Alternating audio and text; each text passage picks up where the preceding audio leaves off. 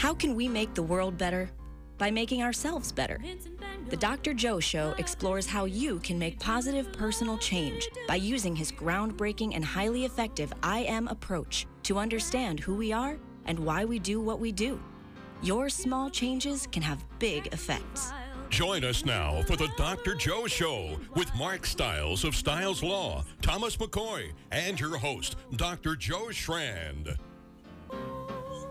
Ladies and gentlemen, welcome to the Dr. Joe Show.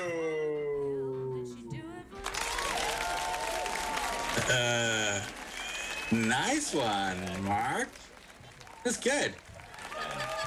Yeah. Remote audience. I like the remote audience tonight.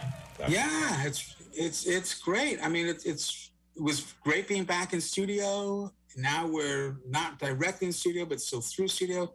This is adaptation. This is our new world.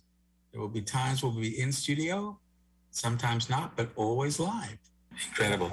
Could you do me a favor? Could you move your head over just a little bit? Because in your background, it looks like, is that an outsmarting anger book there? It is. Which side? That's it. Perfect. Look at that. I love that background. So, right? Yeah. Yeah, you could find that on Amazon and where you purchase books. Yeah, and that was from 2013. And somewhere around there, I was also supervising residents at the Brockton VA. And I'm delighted to say that one of those residents has kept in touch with me over the years, actually a couple of them, but we have one here tonight to talk about his work. Tom, could you introduce our guest, please? That's right. He began his career working with male teenagers experiencing mental health problems. He then attended medical school and started an initiative to legalize syringe exchange programs for IV drug users in the state of Florida, which became law years later. While in psychiatry residency, he was selected for a 2-year leadership fellowship with the American Psychiatric Association and sat on the APA's Board of Addiction Psychiatry. He now resides in Jacksonville, Florida, where he works on a hospital's psychiatric inpatient unit, in addition to providing electroconvulsive therapy and seeing outpatients for addiction treatment. Welcome to the Dr. Joe Show, Dr. Marek Hirsh. Yeah. Thank you very much, Tom. It is so great to see you. My gosh, look at you. All grown up and everything. I know. It's great to reconnect with you. It's been too long. It has been, but boy, it's great. Your work is going great. I've been watching stuff on LinkedIn, and you're doing all sorts of videos. So welcome to the Dr. Joe Show. What has been going on? What are you working on? Well, right now I'm working on digesting the liver and onions that my Russian wife just made for me for the first time. And I got to tell you what, growing up on the North Shore of Massachusetts, it just wasn't something that we ate. And it's been a part of her family tradition for a long time. She made it tonight, and I'm getting through it. It was okay. Have you ever had it before yourself? Liver and onions? Sure. Liver and onions. Yeah. I don't know why. I just never had it before. But it was all right. It was kind of tasty. So maybe we'll do it again. So you're in Florida. And how long have you been married now? So we've been married for, almost a little over 3 years. And if you recall, you called me one night 4 years ago asking me, actually, I think to come on the show to talk about traumatized veterans. That's right. I happened to be actually abroad. I was in Austria, and I had just met my wife. We happened to meet at a cafe in Berlin, and you called me, and it was around midnight over there. And I said, I'm sorry, I'm a little busy right now courting my future wife. I'll have to touch base with you a little bit later. So I'm glad we're able to connect now. Things have changed a little bit. I'm now, down here in Jacksonville. I'm married. We have 2 beautiful sons. Oscar, he's 2 years old. Amadeus is 1 year old. And we're having a good time down here. That's fantastic. I remember that phone call vividly. Absolutely remember it well. So that's incredible. And even though it's all those years later, it's the first time for liver and onions. Huh. I know, yeah. Can you believe it? Yeah, we've eaten plenty of schnitzel and all kinds of other things, but liver and onions is the first. So where are you working now? What are you doing? Still doing psychiatry? Yeah, of course. I've been over at Memorial Hospital. It's a community hospital here in Jacksonville. I work on the inpatient unit, so treat the inpatients who come in. Down here in Florida, we call it the Baker Act. Up in Massachusetts, it's called the Section 12, the involuntary commitment to a psychiatric unit. It seems like, many people at least know someone who has been committed to a psychiatric unit at some point in their lives, and a family member, a friend. So I imagine most of your listeners can relate to the type of patients that who end up, on my unit. Sometimes it's their first time. Sometimes it's people who are admitted frequently. But we treat them with, of course, medications, and I also do the electroconvulsive therapy. But what I've been doing on the side really is trying to focus on men's mental health, because I see it as a neglected topic of discussion and sort of the national conversation about mental health. You can do a fellowship after your psychiatry residency in women's mental health, which I guess is considered a subspecialty, even though it's half the population of people on the planet. Yet men have no such recognition or specialty or extra training. So I think it's a population of people, again, half the population, but it would have been overlooked in our conversation and our outlook for treatment for mental health in society. That's fascinating. If you think about it, it's true. We have specialties in women's mental health, but not men's. Mm-hmm. So is that something? I'm just fascinated by your insight into that. Picking up on that, when did you start thinking about that? Well, I think probably over the last couple of years. I mean, it's always been an interest of mine because I've been interested in psychiatry for so long and went to medical school to become a psychiatrist. But I'm also a guy, and so I'm dealing with the same stuff that guys in any other guy deals with in the 21st century. Our thoughts, emotions, feelings, perspectives on things. And I even had a major depressive episode myself while in medical school. I talk about it in one of my videos about depression. It was something that really strengthened my desire then to continue my journey to become a psychiatrist, because it was so real for me. But I recovered from it and moved on. And so I'd really like to change the thought process of mental health as being some abstract concept as to something as simple as breaking a bone. You have some extra stress, you have some biological predisposition, and something happens, you break down for a little bit, you have some symptoms, but if you get the treatment that's recommended, the proper treatment, you can recover and improve and move on even as a stronger person. The way a bone might heal even stronger than it was before it was broken. So I think it's important to look at mental health that way, and particularly for guys, where if you can kind of objectify it a little bit and make it a little more practical, like, hey, you got a problem, fix the problem, and then move on and feel better. That's not the way mental health is really being viewed. And for men especially, I think it'd be helpful to change our perspective on it to help them feel more encouraged to get treatment. Yeah. So what about that, Dr. Hirsh? Is the stigma greater on the male side? We're meant to be strong, and things aren't meant to get to us. I think so. There, of course, I'm not trying to be unfair to how tough women are supposed to be in society, of course, as well. But I'd say there's it's heavier on the guys to, as we were talking about, keep that stiff upper lip, keep trucking, push it down, don't address your feelings, and just be a man and move on. And that's a bit of a antiquated perspective. And I'm not trying to say that in a way that makes me seem like some 21st century softy who's never experienced a world war or something like that. But I think that a lot of the men of the previous generations who sort of were brought up with that as their mentality suffered a lot because of it. And if you just made the resources available and opened up the conversation and the perspective to say, hey, it's okay. If something's going on, you're not weak for accessing care, right?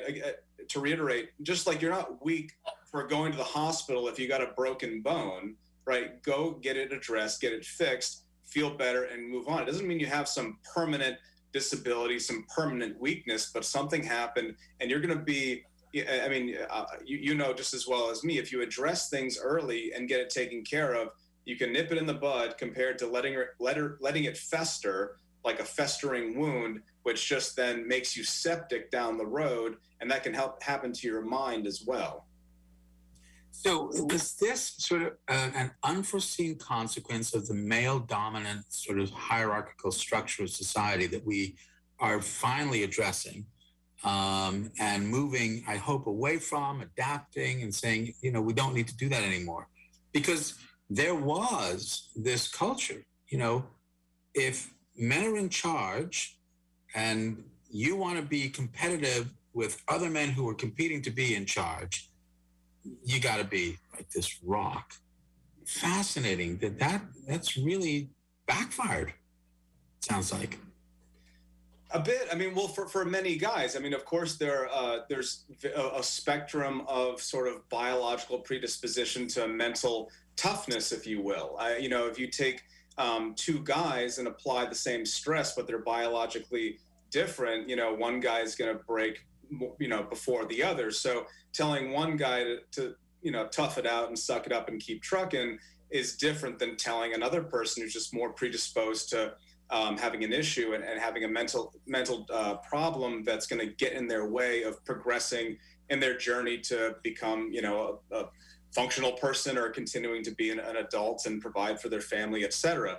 So, yeah, I mean, I'm not saying that every top executive who has had to work a ton and just kind of ignore their own feelings is necessarily predisposed and positioning themselves for a mental breakdown. Some people are tougher than others mentally, but to apply that same mentality to every single person and trying to apply it when there is an issue and there is pathology is definitely not helpful, and is not therapeutic, and is not going to help people get better. So how do the gender roles play into this then? Especially right now, where in the Me Too movement, in the feminist movement, and I'm all, obviously we're influenced in part of that, but has that also somehow peripheralized men even more? That somehow we're not meant to say anything? I think that's a great question, and the, you know, broaching a great subject, because right, I'm sure you probably at this point, I certainly know some guys who have made the choice to be stay-at-home dads, and that's something that wasn't part of you know, my father's generation. It's more part of my generation, and maybe the generation of Tom, and maybe not so much with Mark. I don't know. I'm kind of just postulating here based on seeing your video screens and how old I think you might be. But yeah, I mean, that's an interesting topic of discussion is how are men balancing the evolving gender roles? Because I am 100% on board that women being, you know, having the same opportunities as men and progressing and advancing in society as they should, as any person who's capable, of course, should. And in prior generations, I guess that was stifled. And I certainly went to medical school with women who I consider to be, you know, much smarter than myself. And so there's so much talent out there. But it's like, you know, there's talented women who are coming out of the woodwork everywhere and assuming these roles, while men are still, and many men who may have assumed those roles who otherwise, you know, aren't actually, maybe weren't as talented to begin with. And now because more talented women are able to take those roles, they need to take a step back. But how do you then deal with that difference while still having this masculine mentality of I should be in charge, I should be running the show? That's a lot of testosterone that maybe you need to suppress. All right, tell us, how do you manage it? Is it a group therapy? What do you guys do? Well, I mean, I have been creating these videos, and really that service, that project is in its relative infancy. You know, I have like 7 videos on my website right now about various mental health topics. But in terms of my day to day, I'm not running any like male specific groups. I obviously treat equal numbers of men and women on the inpatient unit, my electroconvulsive therapy service, and my addiction practice. Actually, I probably have more women than men because, as we were talking about, women are more likely to access mental health care than men. So certainly in my outpatient practice, it still is more women. I probably have more men in the addiction side. So, I prescribe Suboxone, which is helpful for people with opiate use disorder. And substance abuse is a big part of male mental health. Men have higher rates of substance abuse, higher rates of alcoholism, higher rates of lethal suicide attempts. These are all like really overt, blaring issues like, hey, we should address this. Why are guys, shooting themselves at higher rates than women? Why are men abusing alcohol at higher rates? And it probably has a lot to do with biological disposition, but maybe it also has to do with psychological suppression of things that are going on in their lives that they're trying to distance themselves from. And of course, that's a big part of substance abuse treatment. So that might be a nice segue if we're going to get away from the politics. But certainly, what might be making a man depressed or anxious in this day and age could have to do also with an era of constant apologizing for being a man. And if there's one thing to that maybe just one political point that is a cultural reality right now. There's a lot of apologizing for being a guy, and to make any human being, whether they're a man or a woman or whomever, live a life of apologies. Well, who would want to live that way? So that's I think a big psychological component that has to do with mental health issues that men are experiencing that might even drive them into, increased rates of substance abuse that I was just talking about. Absolutely. I mean, because we know one of the great risk factors in kids for substance use is low self-esteem. And if you're always apologizing, then you're basically saying, I'm sorry, I'm not good enough for you, which is the I see domain of the I am approach. How do I see myself? How do I think other people see me? Is that what you're finding in the male population that you're working with? Perhaps. I mean, it's well, the I'm not good enough, I don't think is exactly what I was referring to. And when I talk about the apologizing, it's sort of just this and I know we want to distance ourselves from the political aspect of it, but the sort of like national, like, I'm sorry, I'm a guy type of mentality that is trying to be sort of force-fed by many people in society right now. And, many people are able to sort of distance themselves from that, but many aren't. So it can kind of drive a person crazy after a while. I mean, no one wants to live like that. You mentioned videos. Tell us about that. Where can people find them and what you got? So, the videos are supposed to be resources for guys who are experiencing some kind of mental health problem and don't necessarily have ready access to a psychiatrist. So there's so many mental health resources out there on the internet, and so many are terrific. And many have to do with, wellness in general. And I'm really pleased to see how many like physical fitness and dietary resources, because, health and well-being, physical fitness and your diet have such a large impact on your mental health. So people accessing those kind of resources just in and of itself, you don't have to have a medical degree to have that kind of information and promote that sort of information. So it's great that so much is available. But if you're experiencing a problem that you think might need to be addressed by a psychiatrist, a person who has a medical degree, and maybe with medication, often it takes months to get in to see someone. So in the meantime, kind of what do you do to try and understand the symptoms that you're experiencing?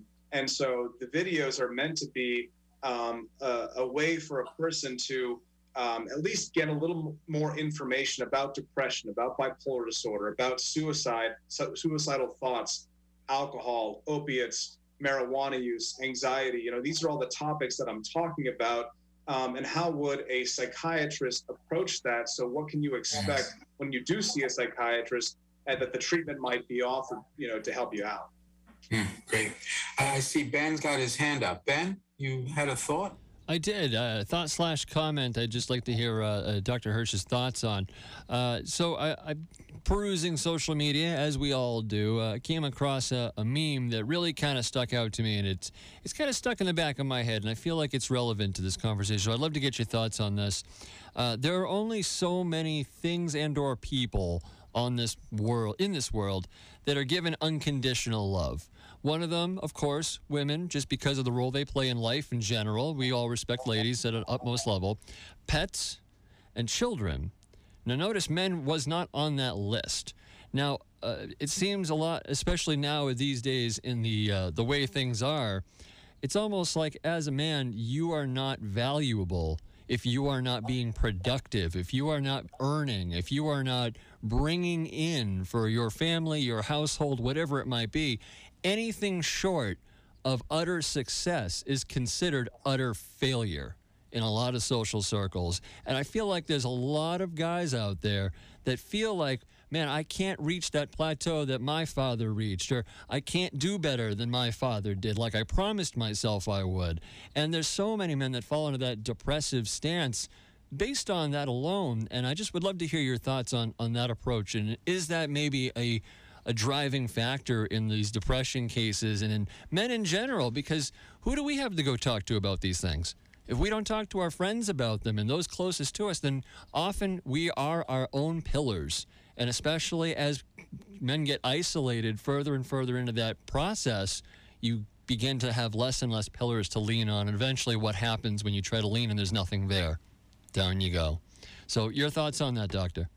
Yeah, Ben, I think that's an excellent point, because men at their nature are competitive, right? I would argue that we are naturally, given our hormonal makeup, more competitive than women. And in a earlier time, maybe you were competing internally against the guy next door, or the guy across town, or the guy who worked at the same factory or whatever. But it was sort of like on par with sort of what maximizing your potential. Everyone has, and this is going to be a great thing for Dr. Schran to comment on when I'm finished, but maximizing their own potential, whatever it might be, based on their biological composition and their upbringing and their emotional well-being and the resources that they've been provided, given what they grew up with. But in this day and age with telecommunications, you've got guys who should be living their best life as a happy, satisfied, married with kids, blue-collar workers, successful in their own domain, comparing themselves with a billionaire. And because we're so exposed through social media to the lives of other people that, oh my God, like I only make this amount of money, but this other guy is making this insane amount of money and has all these luxurious things in life. And you're able to just, dial into all of that on a daily basis on your phone. And you're driving yourself crazy by comparing yourself to someone that you have no business comparing yourself to. You need to live your own life in your own moment, in your own reality, and feel good and successful doing that, rather than comparing yourself to someone completely in a different stratosphere than yourself. Well said, Doctor. Thank you. Yep. And certainly we compare ourselves to other people all the time. It's not always social media. Sometimes it's anti-social media, where we are comparing ourselves in ways that yield nothing other than this continued sense of inadequacy. But I can tell you, I just subscribed to his YouTube channel, and I'm psyched because I saw the videos that he's been talking about, and I'm looking forward to watching some of those. And one of them is specifically on substance abuse. So are you seeing that a lot with the male population? And can you help us understand that a little bit better? Absolutely. I mean, there's so many people out there abusing drugs and alcohol. And of course, on the extreme end, we have people who, their entire life has been unfortunately consumed by an addiction to drugs or alcohol, and they've lost everything, and they're hopeless and depressed, and they, go from rehab to rehab.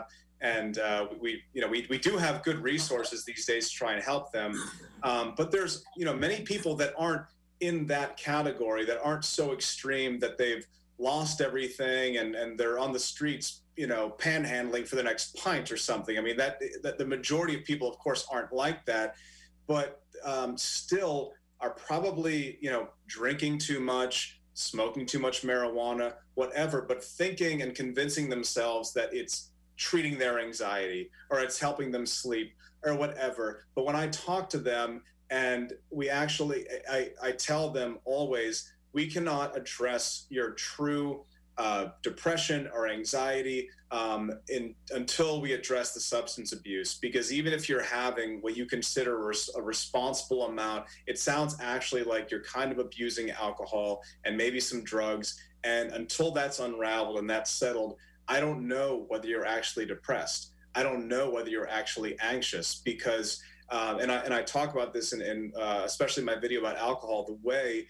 alcohol has an effect on you biologically and your neurochemistry, and how it depletes you eventually of your of the transmitter, the neurotransmitter that tells your body to relax. And that's why when people go into alcohol withdrawal, they're in this tremulous, excited state, and they can't sleep, or they wake up at 2 a.m. like in a panic.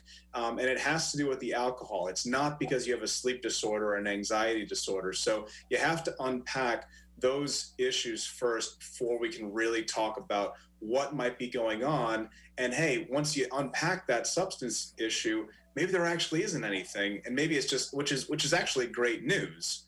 A lot of people actually come in and they hope they have an anxiety problem and that they can continue drinking, and that they're really just self-medicating, and I can give them a medicine and they can keep drinking heavily, but it just doesn't really work that way.